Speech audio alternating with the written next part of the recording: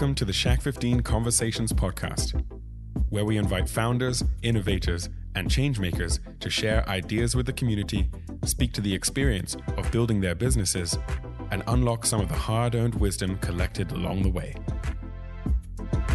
In this episode, we'll join our moderator, Director of Andreessen and Horowitz Cultural Leadership Fund, Chris Lyons, in conversation with our guest, Zach O'Malley Greenberg, Senior Editor of Media and Entertainment at Forbes and author of the book A-List Angels, how a band of actors, artists, and athletes hacked Silicon Valley. We'll discuss how the modern investment landscape is changing under the influence of celebrity capital and examine the cross-section between hip-hop street culture and traditional entrepreneurship. Enjoy.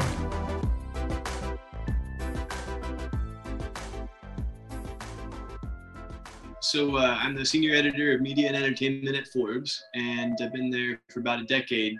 And basically over the past 10, 12 years, one of the stories I've been following really closely all along is, this phenomenon of stars investing in startups. So from athletes, actors, musicians, you name it, getting in on companies like Uber and Airbnb and so forth, back when we could have considered them startups. A few years ago, I wrote a cover story on Ashton Kutcher as somebody who was really kind of at the forefront of the trend, and profiled him and Biosiri together and how they created their fund and some of the strategies they used. And after it came out, that issue was the most widely read Forbes issue in Forbes' history to that point or something. And and I thought, I guess people, this seems like maybe a bit of an esoteric phenomenon, but people are really into it. So why not kind of tell that story a little more deeply? And I'd written books before about the business of media and entertainment and that kind of thing. So I thought this would be the next great story to tell. And what year was that Ashton Kutcher, the cover story? That was in 2016. Got it. Yeah. The story, it was on kind of a tight deadline, and it popped up at the very last minute, and I ended up writing a lot of it on vacation in Hawaii. So a significant chunk of that was cranked out like in a van on top of a volcano. Well, you can get great thinking done out there. So clearly, the secret formula for hit cover stories for sure. And obviously, like, we're out here in the Bay, and this is kind of something that we also emphasize. But in 2016, that was definitely a new just story and topic in general. So like, how did you even come about it, and like what made you inspired by even wanting to write about, normally, every like Forbes covers the traditional venture capitalists, but this was an entirely new segment that was really starting to take off. And obviously Ashton and Guy were very early up from getting actually into equity into startups. So how did that come across your radar, and then why did you decide to write about that? Yeah, it's funny when you think about it. And in the book, I go really far back, like into the early 20th century, to kind of look at the trend of athletes and entertainers and what they would do off the field or outside of the studio or so forth. There were kind of examples here and there. Babe Ruth was actually quite a businessman.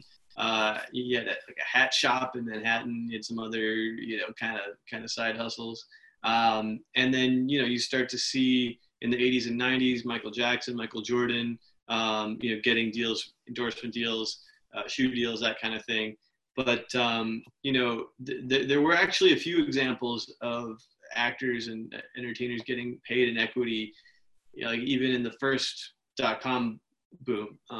So William Shatner, some of you might remember, got paid for a Priceline endorsement in Priceline stock. And there were some erroneous reports out there saying he had become a billionaire from it. He did all right on it, but it wasn't,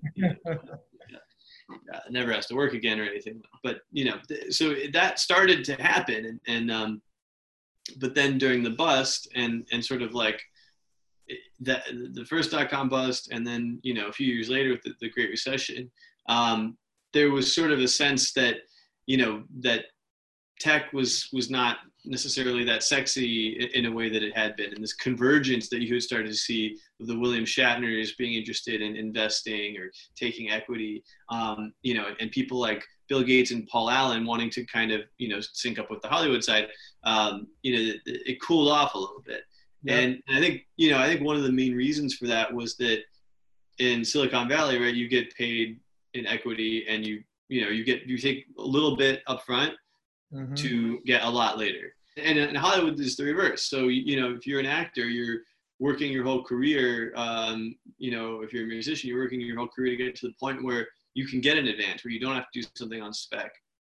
So there was this period of time around the turn of the millennium where, you know, it was kind of this culture clash, and the Hollywood people were like, pay me up front, and the Silicon Valley people were like, what are you talking about? So, you know, it wasn't really until there started to be a couple more examples of it working out, of sort of like betting on yourself, that it started to take off. And what Ashton Kutcher said really convinced him was when he saw 50 Cent walk away with about $100 million on his vitamin water deal. So 50 in the late aughts mid to late aughts had taken on equity in Vitamin Water's parent company instead of just getting a cash endorsement.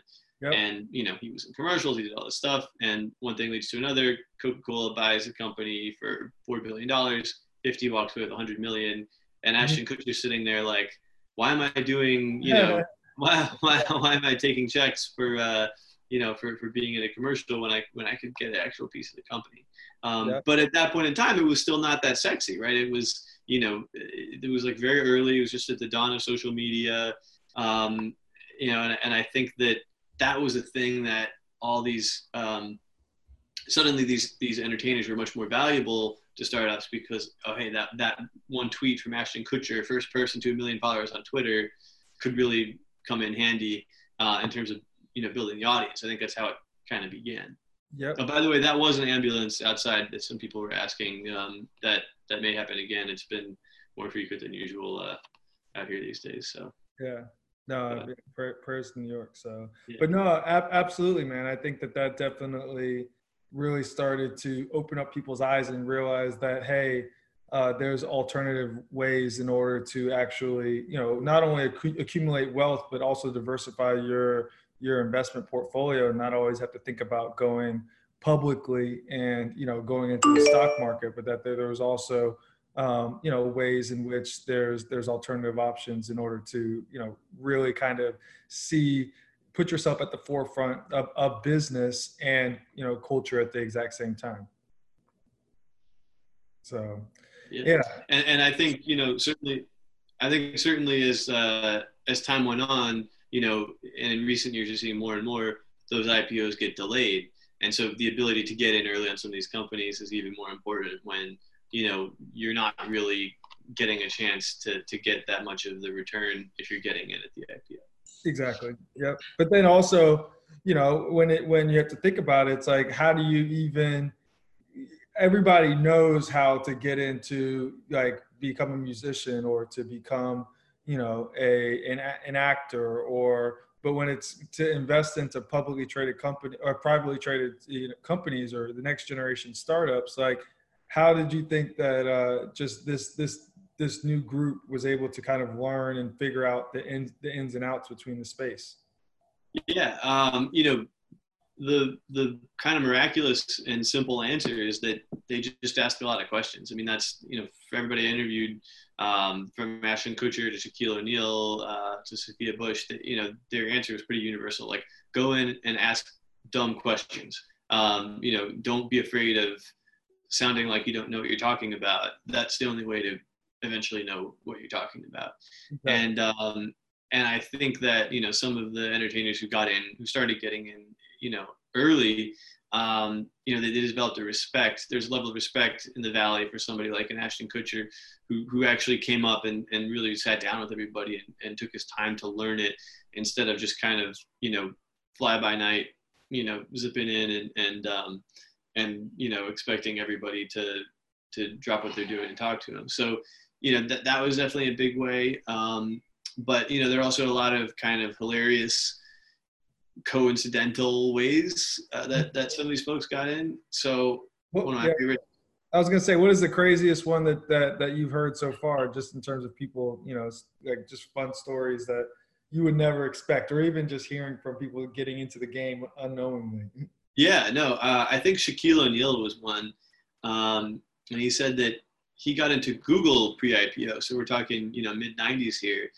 And the way it happened, he did all right on that one. And the way it happened was he was in a restaurant, and some kid came up to him, and he was playing with the kid. The kid was a fan, and one thing led to another. The kid's dad came over and said, "Hey, hey, Shaq, thanks for being so nice to my kid. Do you want to invest in Google?" And Shaq said, sure, that seems like a good idea. So, again, a lot of these characters obviously have business people, managers around them who can kind of vet and so forth. But if it's far enough along that it's Google in the mid '90s, and you have probably like a pretty good sense that it's a safe bet, and you can see that smart VCs have gone in and put their money there too. So any risk that you're taking, as long as you're being responsible and keeping it to 5 or 10% of your portfolio, you're just taking the same risk that people who've been studying this all their lives are, but you're being able to get in, for a smaller check size or on rounds or at valuations that, ordinary mortals usually cannot. Exactly.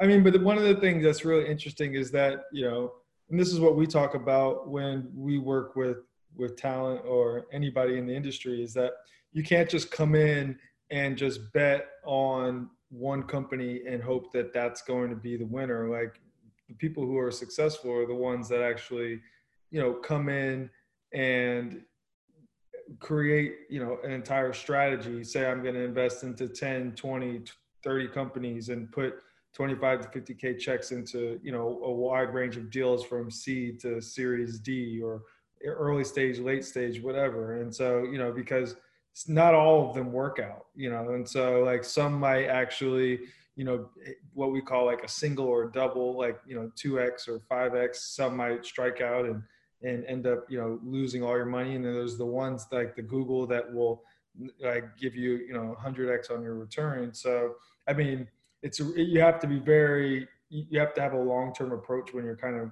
going into these things. And from like in the book, did you, or from your conversations, have you heard of any people that had any examples that just didn't necessarily work out, where they thought that, hey, this was going to be, the next Instagram or, the next Facebook, and then come to find out that this actually was a complete flop and the company was going down in 30 days? Or Yeah, there were a bunch of them, and a pretty interesting one was BlackJet. That was the Uber for private jets. I think it was founded by Garrett Camp, one of the Uber co-founders, and some other folks, some other VC folks. It was an amazing list of investors, both in the Valley and in terms of Hollywood types. So Ashton Kutcher invested, Jay-Z was in on it. It was a lot of the Uber, sort of Uber mafia that came in. They had just had this great success with Uber, and at that point, I think it was 2013, the party round for Uber, when Ed Norton came in and Sophia Bush and a lot of celebrities. That was something that Guy Oseary said made more money for Hollywood than like any movie. With all the Hollywood stars who ultimately came in on it. I think there was this idea that if you got the same people together to try to address a similar problem, but instead of on the ground, it's in the air, that this would be a like similarly huge bonanza, but it didn't quite work out. Everything model was a real. There was a moment where there was Uber for everything. Yeah. A friend of mine had a website briefly called Non-Starter, and it would just automatically generate like a startup pitch. It's like blank, but for blank. Uber, but for private jets. So yeah, that's sort of what they thought was going to happen. There was a ton of money sunk into it, and but I think at the end of the day,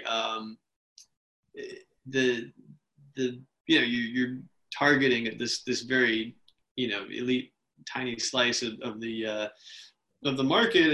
And somebody said, I think who I talked to for the book, you're talking about the people who are flying all have egos the size of office buildings. They don't want to share jet with anybody, and so it sputtered and eventually crashed. And so a lot of folks kind of lost their shirts on it. But then again, particularly with these celebrities, much of the time they come in, either they get advisory shares, they do a mix of investing their own money and getting advisory shares.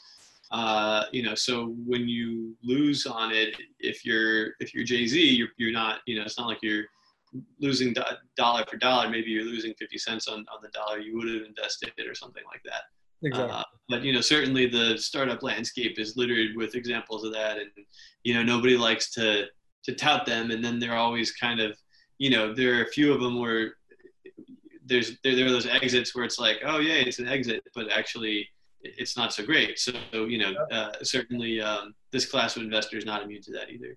No, I agree. But one thing that this class has that a lot of people don't is that they already have some sort of wealth or fame, or look, the title of your book is A-listers. And so it's like really helping, why in terms of like so many different lanes where we're thinking about strategic investors, why do you think it's important to focus on just this specific group of talent that are already doing great things? And like, why should people even care when so-and-so is actually investing into this new company or getting involved, like because we work on this on a day-to-day basis, and so there's a lot of underlying reasons. But to the public who just are just looking at a headline, like why is this important, and why do you think that this matters, like just in today's climate when there's so many other things that we're thinking about?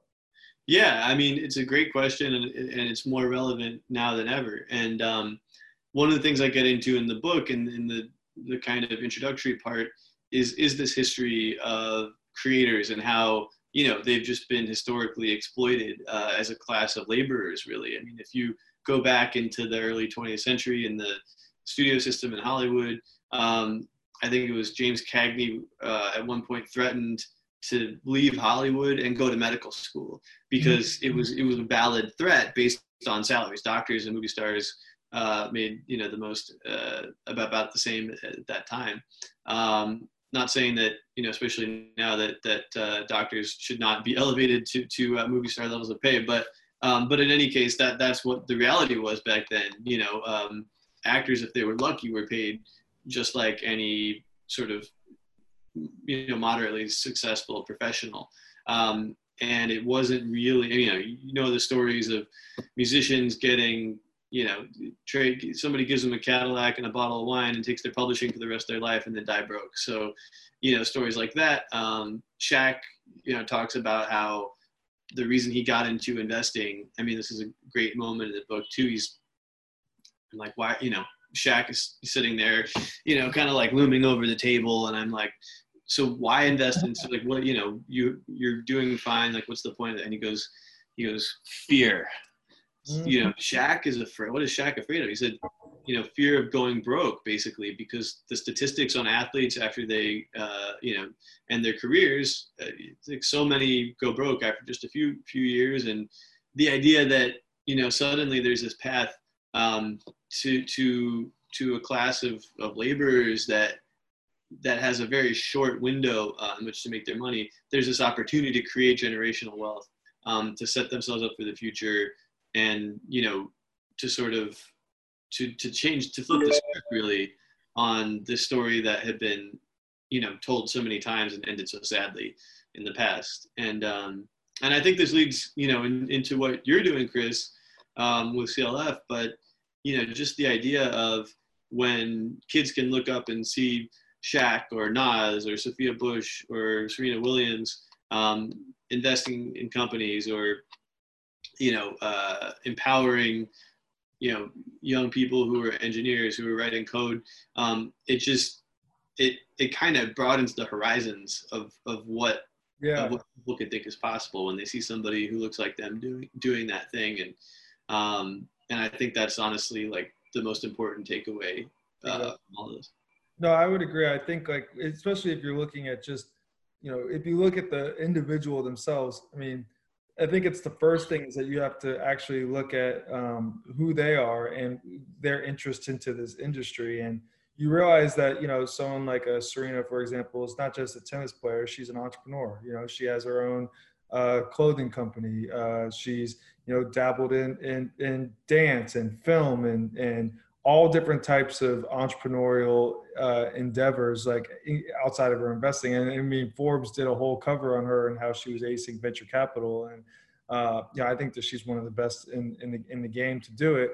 But it does a couple things. One, I mean, even if you think about just the industry, even if you think about just the venture capital industry, like, and the number of like African American diverse backgrounds getting into investing, like it's a super small number. And so we need to, and also you think that's where the next generation of wealth is going to happen within the industry, then we need to make sure we have seats at these tables. And then the same way as someone like Serena can, paint a light to say, hey, come, I'm going to inspire you to be a tennis player. Now you can inspire, that next generation person to want to get into STEM education, so that then they could maybe work at the same company that Serena is an investor into, or, also maybe be an investor herself. And really just, like you said, kind of defying the limits on what people think is possible. And so we're really seeing that. And especially from a cultural standpoint, if we are going to help impact and drive these next generation companies, it makes sense to have equity ownership. Beyonce said it best, pay me in equity. So, and that's a great example of why it's important today. Yeah. And I think, you touched on a really important point there, which is that all these platforms were built off of, cultural movements. I mean, and to a large extent, hip hop, if you think about the impact that hip hop has had on, the growth of Instagram, you mentioned DJ Khaled with Snap, all the entertainers who were on Facebook early on and Twitter. And, there was definitely this sentiment that I talked to on the Hollywood side where they were like, these platforms would not exist without us because it would be, it's like a museum with no paintings. But then on the Silicon Valley side, the argument was like, well, if there were no building, your painting, there wouldn't be anywhere to put the painting. So, there would be no, there.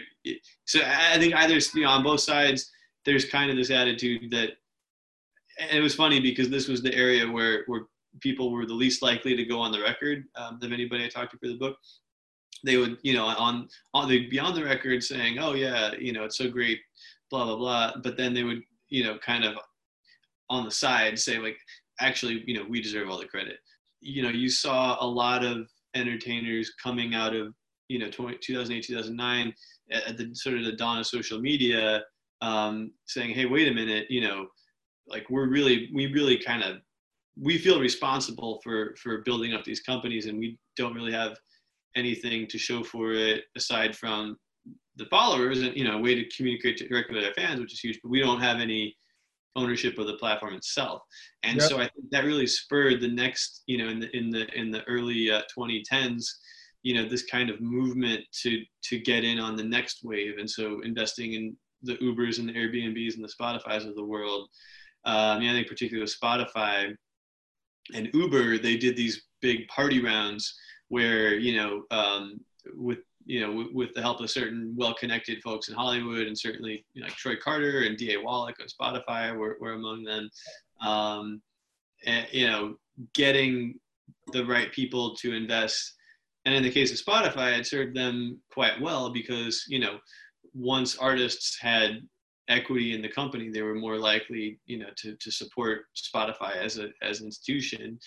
Certainly the labels were able to grab a big chunk of Spotify, which was very smart of them, as opposed to back with, in the days of Napster trying to sue it out of existence. So, much better to I guess enable a platform and then to own a piece of it than to to try to whack-a-mole it out of existence. Yeah. And then the other thing about that that's also really interesting is that it's not just even on the investment side, but also it's on the what we like to call shared values. So it's basically like, you know, now you're getting industry expertise from somebody that eats, sleeps, and breathes this, and now you're putting them into the office and allowing them to work with the engineers, work with the CEO, work with the head of product, and say like, no, this is actually really how we do things, and this is where the future of it can go, and why it makes sense to have you know, someone like that as a strategic investor or a strategic advisor, you know. But I think it's just really it changes the whole dynamic, and then it really allows people to kind of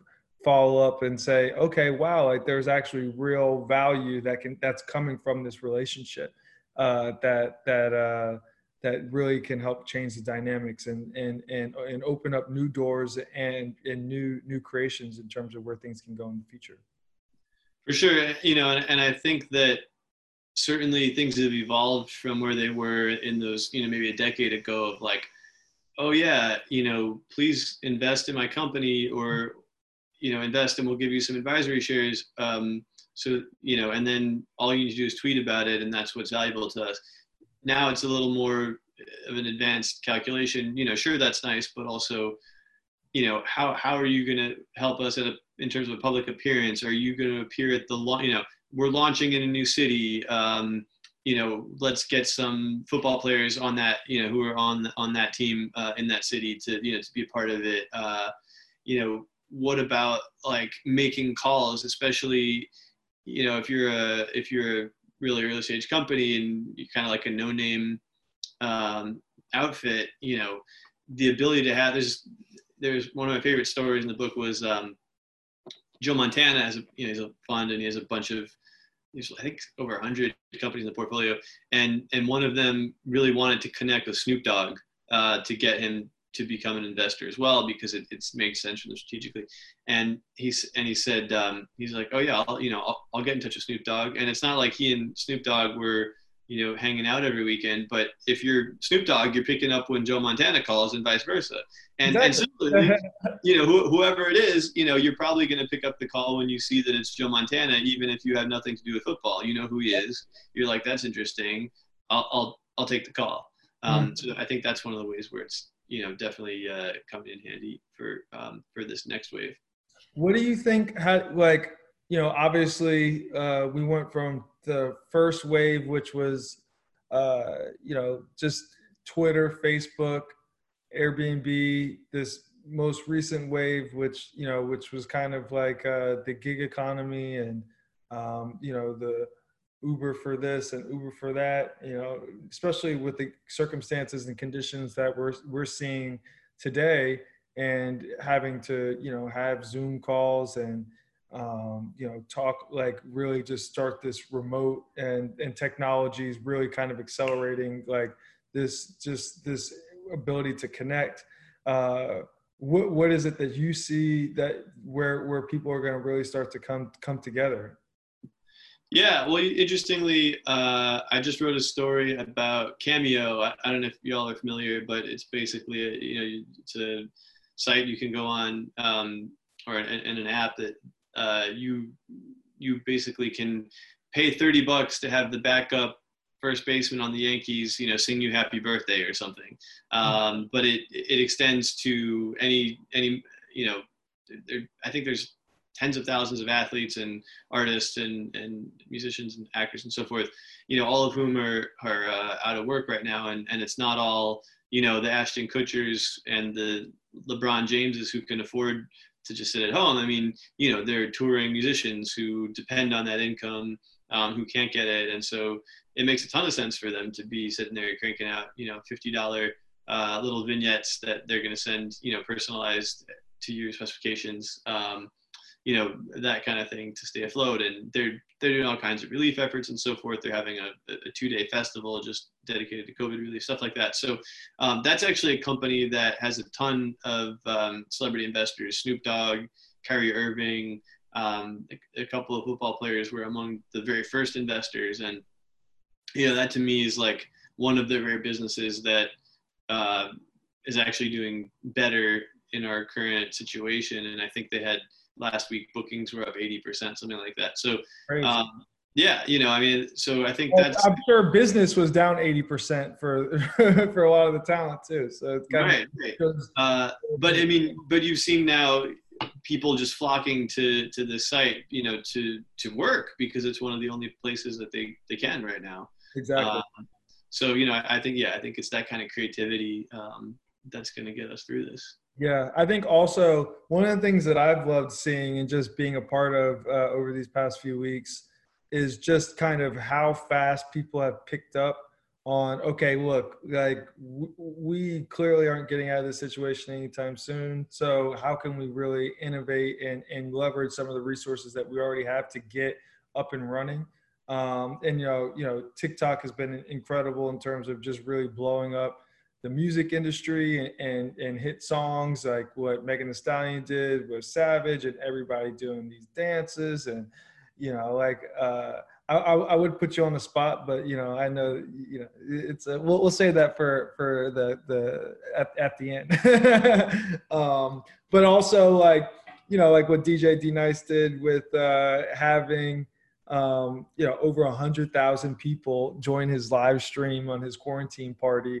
You know, including like Michelle Obama and Oprah, and even Joe Biden came in. And so it's just like a whole wide range of people all kind of coming together through social and through the internet and doing it without, there's no rule book and there's no like instruction manual. It's all about just really being creative and saying, okay, look, what can we do in order to keep this thing going? Because like, obviously, you know, we have to be safe, but at the same time, we still need to keep, you know, keep our businesses moving and make sure we still stay relevant in every day. So, I mean, and then now more and more companies are also starting to kind of come into that space as well and figuring out unique solutions that do kind of mirror ways in which things can actually get done easier, you know? And so I'm super curious to see what that next, you know, like you said, 2009, when during the last crash was when a lot of great opportunities were built up. And so for our team, you know, we're super excited about seeing where the innovation will continue to push us forward. Yeah, and I think, you know, as we saw in 2009, I mean, you know, the reason why people get good deals during dark times is that, you know, other people are scared to invest, or, you know, it's hard to call the bottom, and, you know, but I guess fortune favors the bold, and you know, hopefully we're kind of getting toward the bottom of this, and we'll be headed back up in the right direction soon. I hope so. So I'm going to ask you a question that everybody normally asks me. So it's like, say, what would be your advice? Because we got a lot of entrepreneurs in the room. So I see Jessica Patton. Shout out to Jessica Patton. I see Kyle Woom. Shout out to Kyle. I see our man Joe has been asking a ton of questions. So thank you, Joe. Everybody has been really, feel free to, by the way, hop into the Q&A or just send everybody some love right here in the chat. So the question is basically like, so if you're an entrepreneur and you have a startup and you want to get this next influencer or you know, Shaq to come in and invest into your deal, like what should they do? Yeah, you know, it's sort of like if you're hosting an Oscar party or something, right? If you go directly to Jay-Z and you're like, hey, Jay-Z, do you want to come to my Oscar party? He's not going to come to your Oscar party. But if you have a friend who knows, you know, maybe your friend is friends with Meek Mill, and then you invite that friend to the party, and then you can be like, hey, Meek Mill, your friend is coming to the party, come to my party. So then Meek Mill's going, and then his friend's going, and then you're like, you know, hey, DJ Khaled, you know, why don't you come on, you know, Meek Mill's coming to the party. And then you go, you know, then maybe you go to, you know, Swiss Beats, and you tell him, and then, well, Swiss is going, so Alicia Keys is coming. And then all of a sudden you have half a dozen people, and it's the right Oscar party, and then you get Jay-Z, because of course he wants to go hang out with Swiss Beats and Alicia Keys and DJ Khaled and Meek Mill. Yeah, so, exactly. We've covered a bunch of stuff, man. We've been doing this for years, so I think it's been great just to be able to have conversations like this all the time and with somebody that gets it, but also, you know, on the reporting side. And so when we can send you tips, and like whether it's, you know, like when we did the Nipsey Hussle conversation, I thought that that was super special. You know, also most recently we had a conversation with Bobby Wagner, which was also great, and you know, really just kind of keeping you know, ahead of the curve and kind of looking out for each other on certain things that are happening. So I think it's great. And the most important thing, especially on your end, and why I encourage everybody to read the book, is that just your natural passion and your insights that really are able to connect, you know, both worlds together. You don't get that very often. So I think it's really incredible. And not only just in your books, but in this book, but also just broader from your blog posts and to, you know, like you went out with Kanye West, you know, and just walked around like 10,000 Yeezys. Like, you know, it takes a certain type of person to have a full-time conversation and being able to be super ingrained during these moments and have this mutual captivating discussion and you know, I haven't seen anybody else be able to crack the code like that. So I think it's super important for what you're doing for the culture and for the business. Really appreciate the kind words and you know, similarly just, you know, love what you brought to Andreessen Horowitz and, you know, and really kind of flipping the script of, you know, who gets to be in this club, you know, and that's, you know, I think that's what it's all about. So. Yeah. Absolutely. So you can take that, Kate, you can take that and just clip it. And so I'm going to be on the back of your book on the galley. I'm just joking. So what has been in your just, you know, obviously you've interviewed a bunch of people, not only from the book, but just in general. Is there like, who do you think is doing it at a level where if they did break off and started their own fund that, you know, they think that it could actually be something successful and really take off on their own as its own business? Yeah. You know, I mean, it's funny. I feel like the time at which, the point of the career at which athletes and entertainers are sort of peeling off and starting their own fund is getting earlier and earlier. So most of the ones, you know, I think who could do it are already doing it, and some of them who do it, you're kind of like, oh wow, that was quick. But you know, I do think somebody, and this is maybe an obvious one, but who's really started to get into the investing side of things is Jay-Z, with that $85 million fund, you know, and I think one of the most fascinating things about that is, if you go back, you know, I don't know, 20 years, Jay-Z and Nas were in this kind of incredible lyrical rivalry about, you know, who's the king of New York and who got over on the other one on the latest album and so forth. And, you know, Nas was never really that business oriented, but, you know, he shortly after Ashton Kutcher really got in, with the help of Ben and with his manager Anthony Sala, and you know, really became this prolific investor. Yeah. And there, you know, Jay-Z and Nas for all these years, they you know, even though they become friends, you know, let's say over the past decade or so, like they'll still throw these little barbs at each other. And so Nas, when I interviewed him for the book, he said something like, he says, yeah, Puffy, he always says, you're the one we look to when it comes to this kind of stuff, you know, in all of hip hop. And in a funny way, it was like a little tweak at Jay-Z. Yeah. And, you know, Nas named his company Queensbridge, he named his fund Queensbridge Venture Partners, after the housing project he grew up in. Yeah. And Jay-Z came along, and then, you know, he really started a couple of years ago. Yeah. But he called his thing Marcy Venture Projects, or Venture Partners, you know, again, a nod to where he grew up, and, you know, kind of like, hey, Nas, I see you.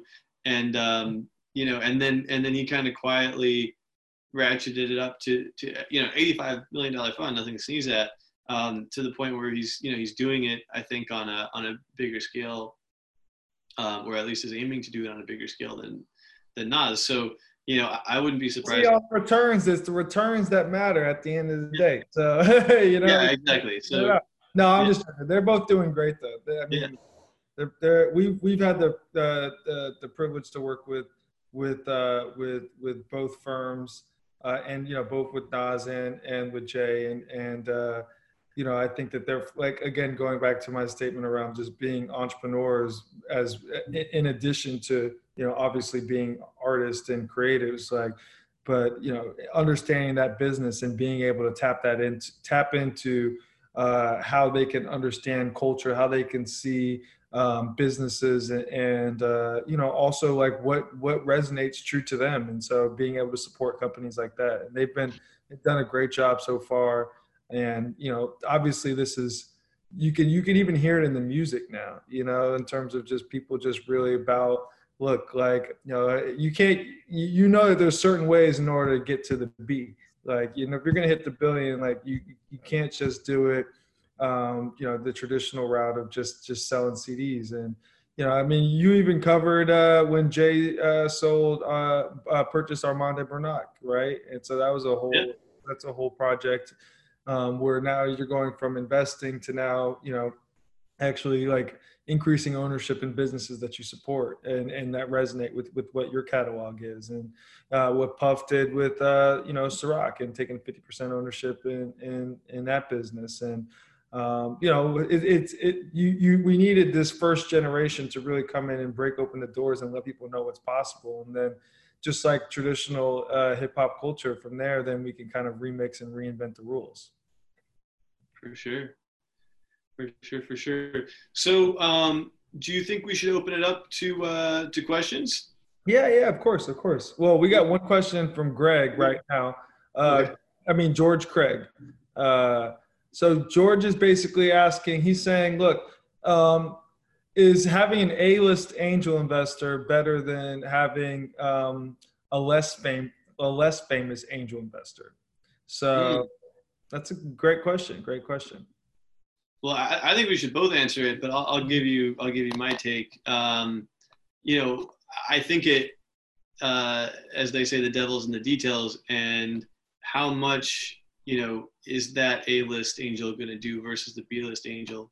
Can you write that into the agreement you have with them?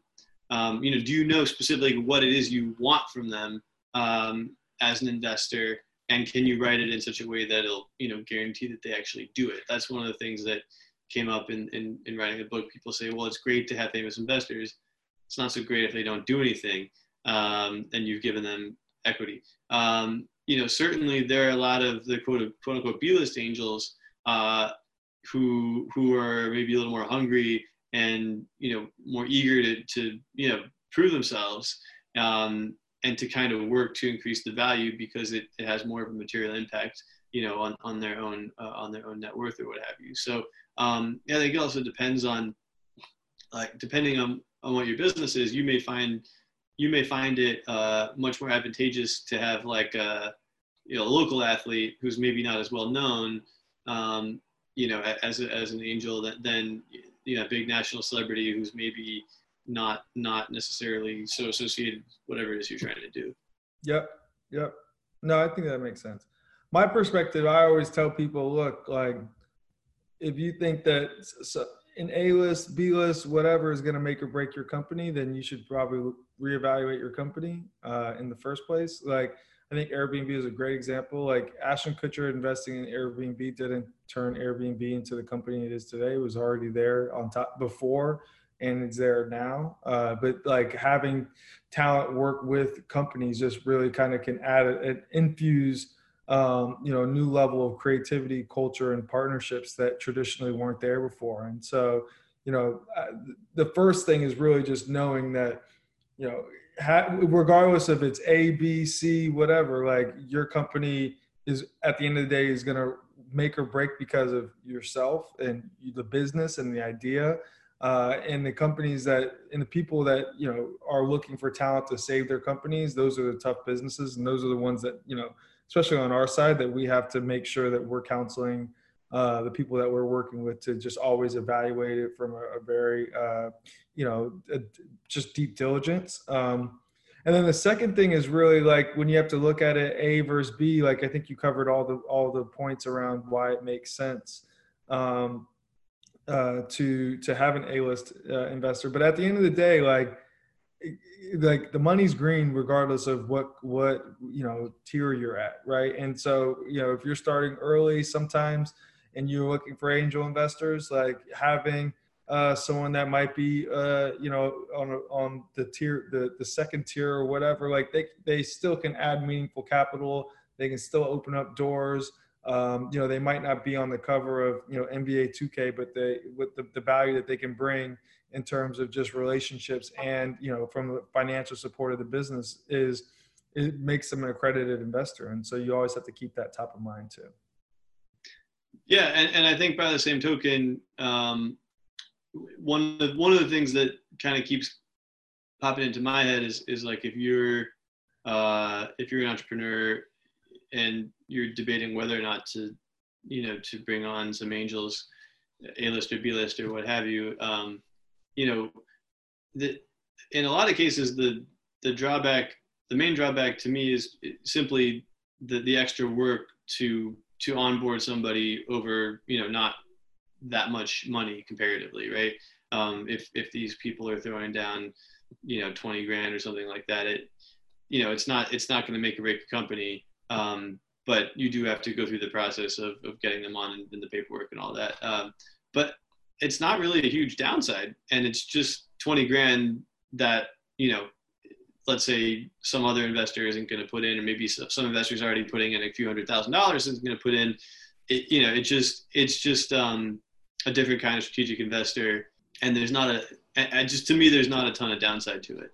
Exactly. Yeah, no, it all just depends on what route you want to take. So no, that's a great question, and thanks again for tuning in too. So so Kelly's really interested. And Kelly, you should definitely, if you want to see Zach in his prime, you think it's on YouTube for the Kanye West video.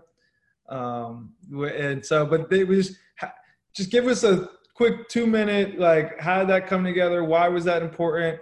Like, and then also if you can also maybe break into a little bit around like, how does what Kanye is doing right now, especially with Adidas, tie into this broader conversation with the A-list?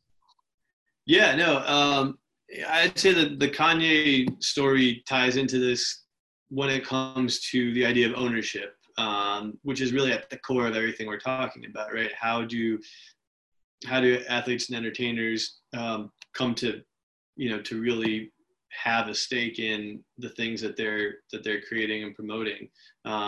So whether it's 50 Cent getting equity for his vitamin water deal, or Kanye building his own Yeezy brand.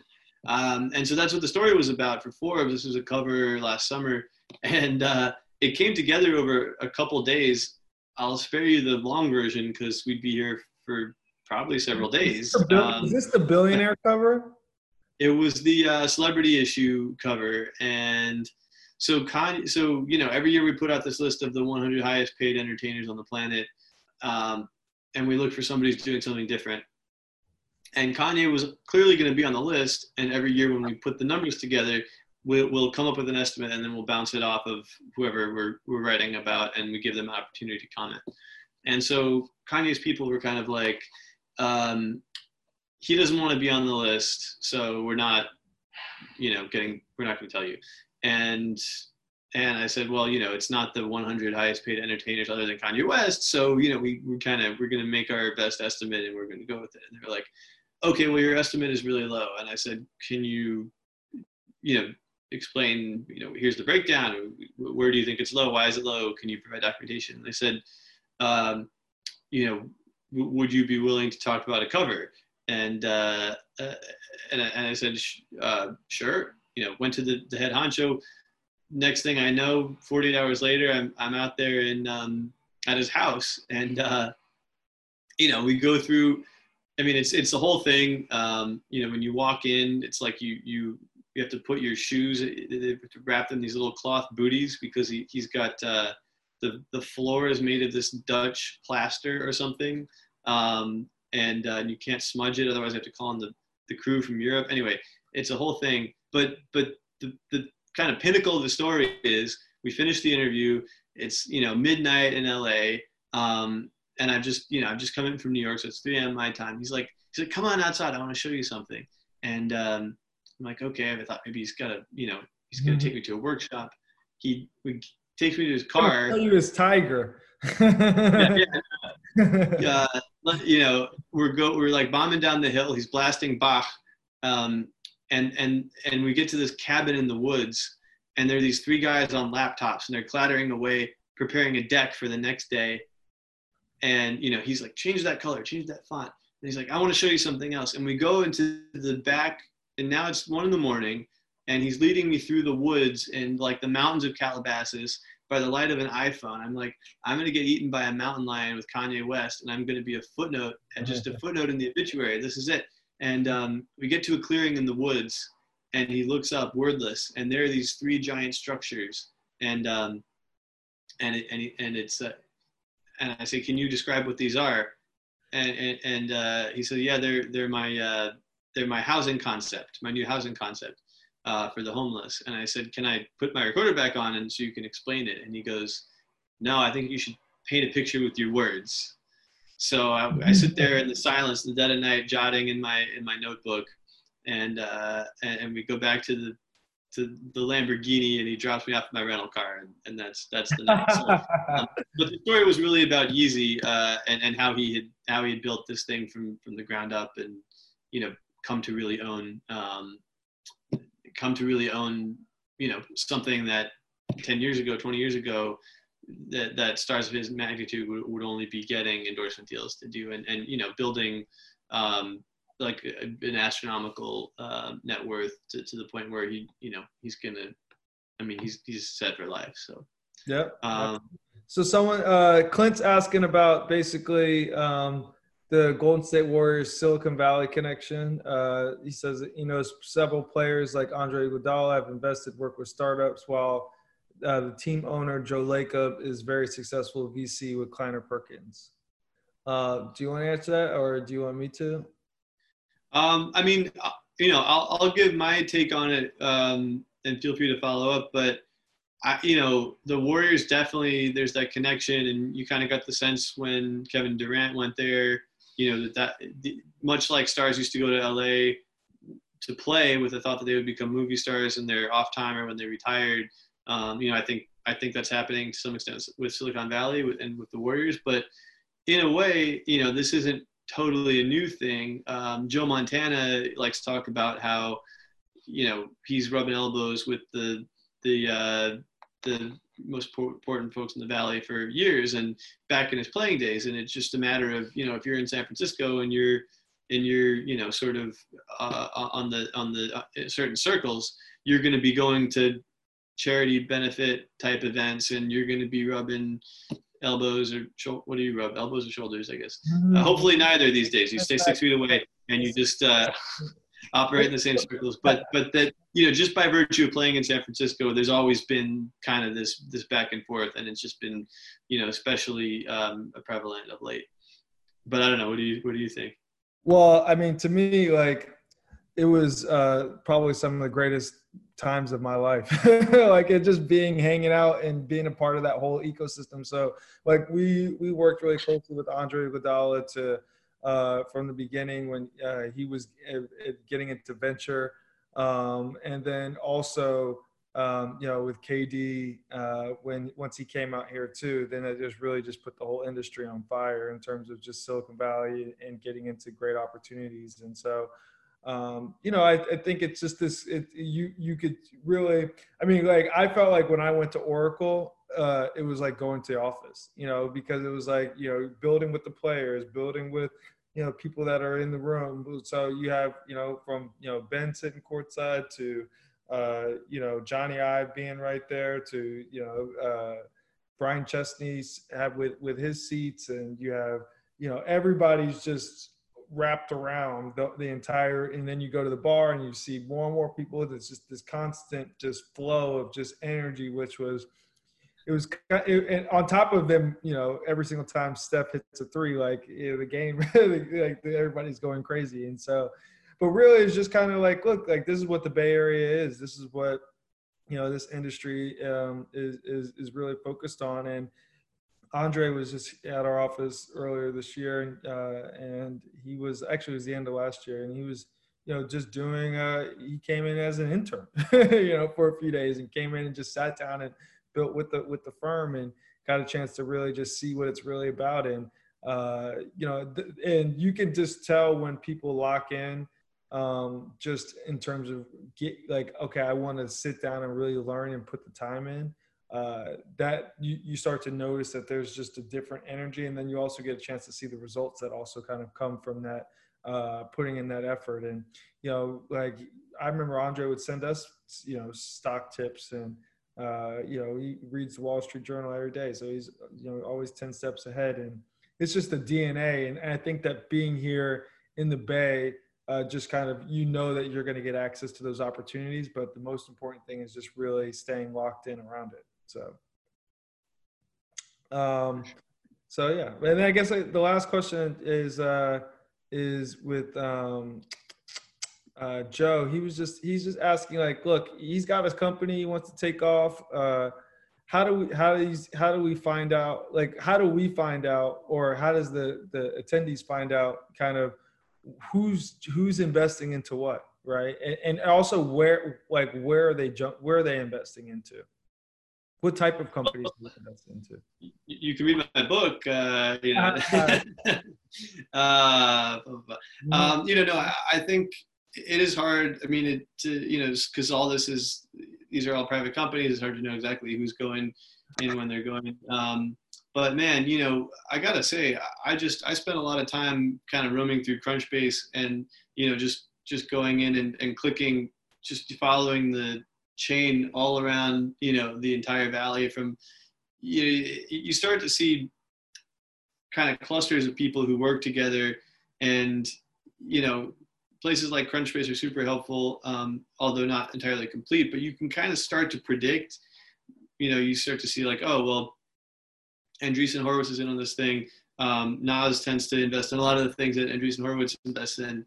You kind of start to see patterns, and you can almost, get a sense of what the next one might be. So, generally, I'd say you get kind of like a peak going places like that, reading the news pieces, but that's just the tip of the iceberg.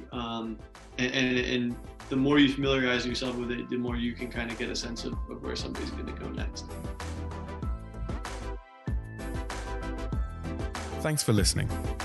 Stay tuned for our next Conversations podcast coming soon. If you have a story that needs to be shared, we'd love to hear from you. For more information on Shack 15 and our community, you can email info@shack15.com, connect with us on Instagram, or visit our website at shack15.com.